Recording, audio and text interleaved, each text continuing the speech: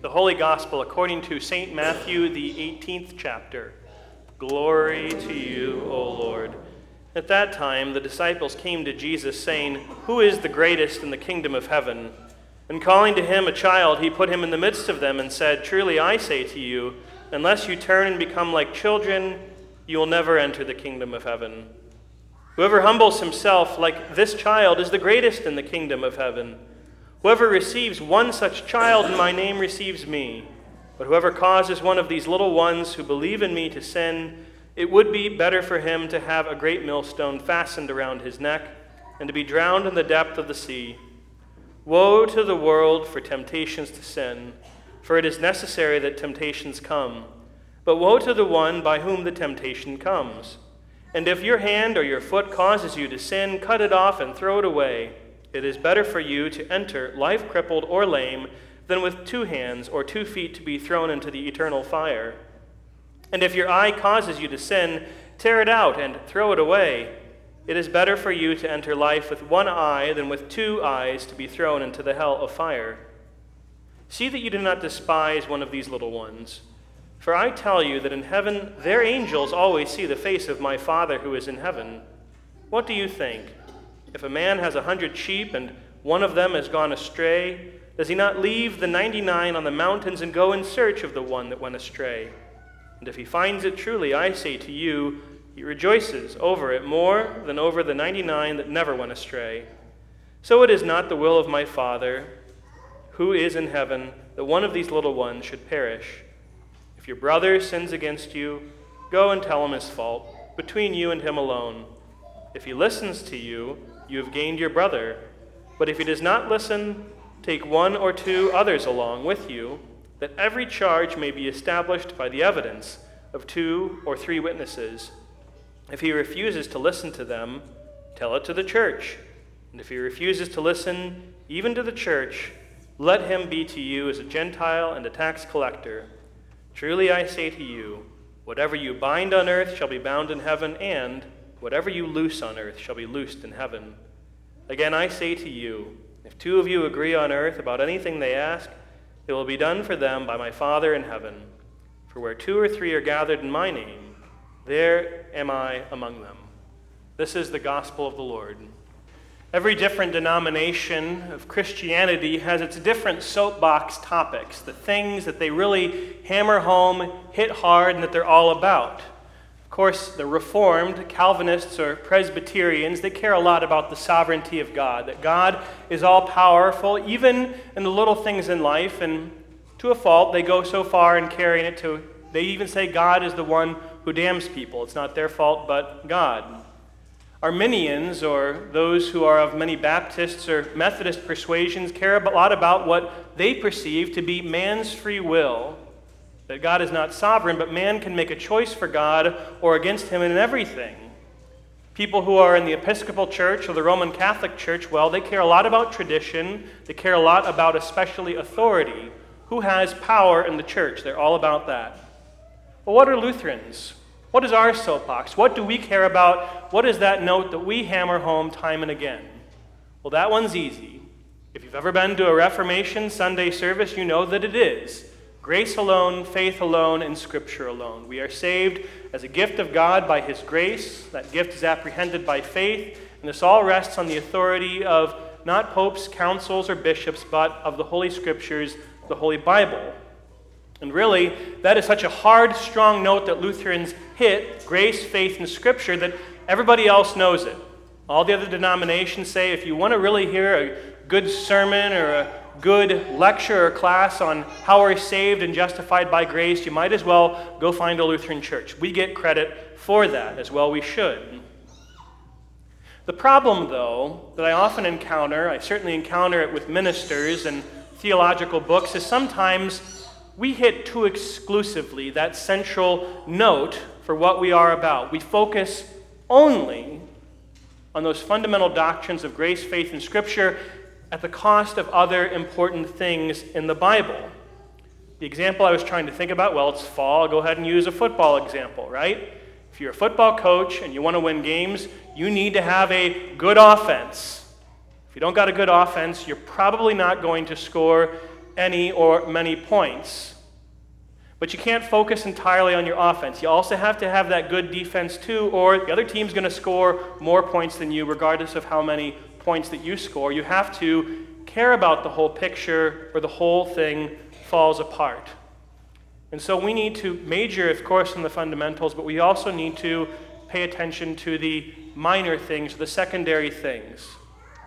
And we see such secondary things in the passage from Matthew read this morning, particularly this sentence buried here, this couple of sentences buried in the middle. Jesus says, "If your hand or your foot causes you to sin, cut it off and throw it away.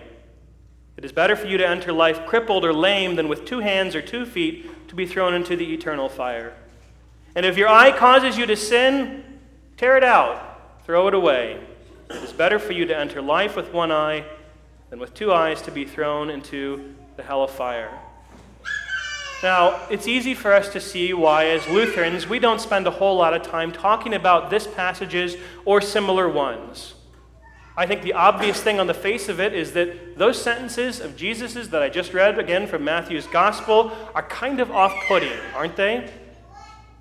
Even though we know that his language is hyperbolic, he's exaggerating for the sake of making a point, who here wants to go off and read Bible passages that say, maim yourself, cut off your hand, pluck out your eye?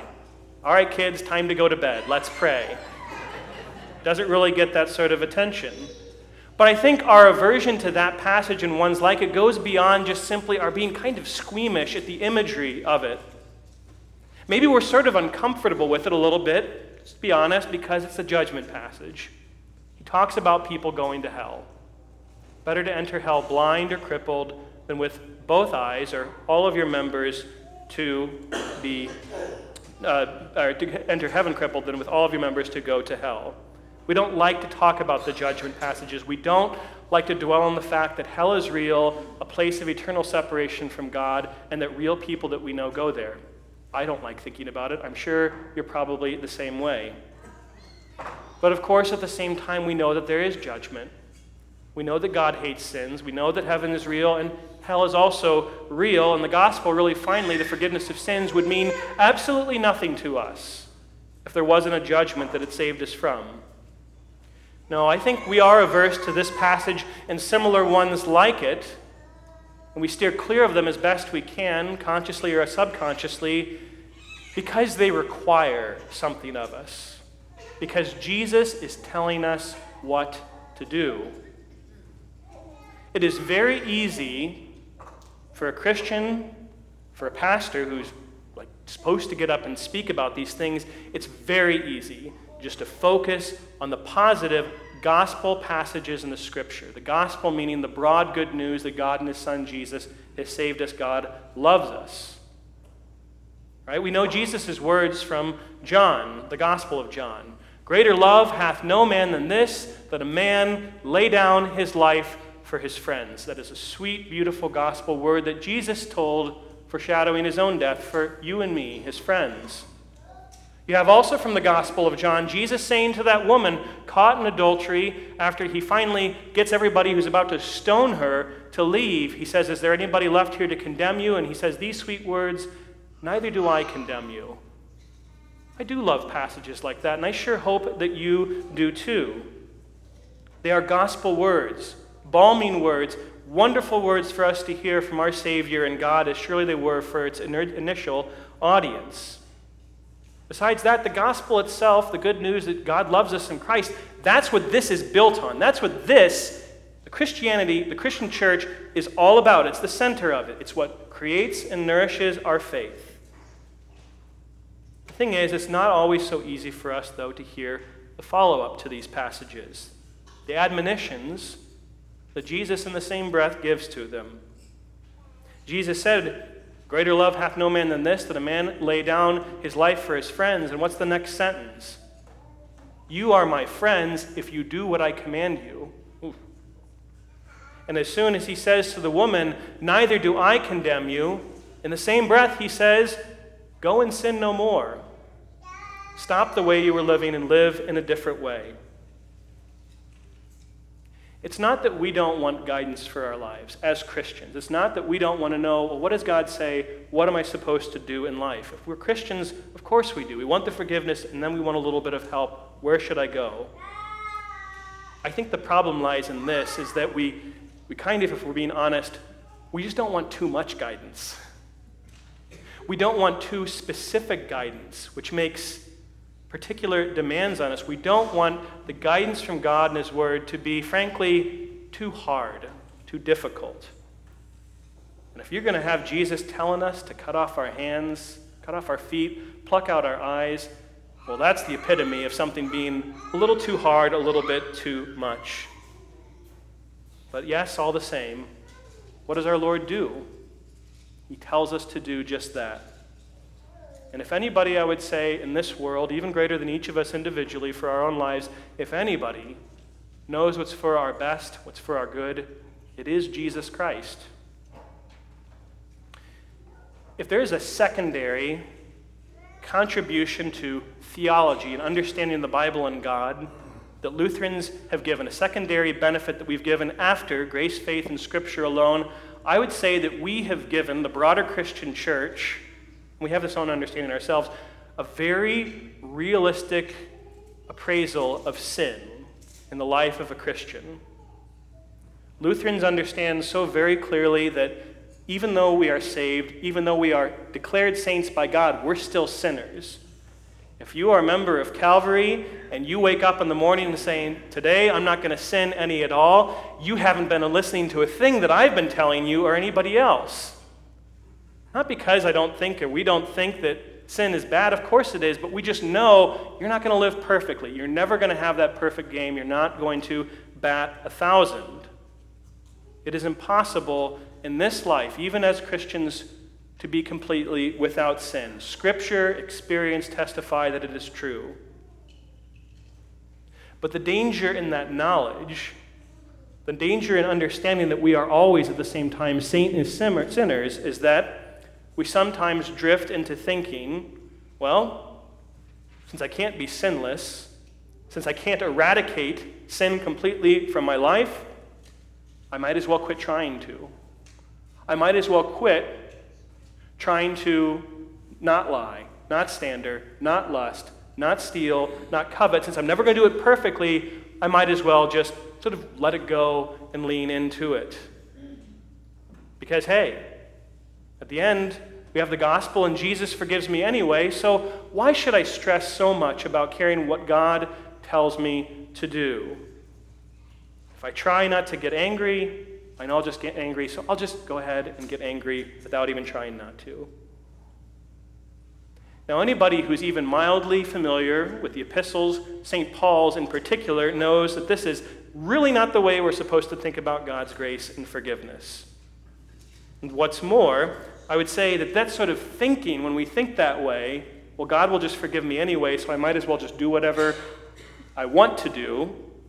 Well, that's a dangerous way to live. It's a dangerous, and that is the threat of willful, deliberate, unrepentant sin, which is what that is, has in the Bible consequences. Yes, we are Christians.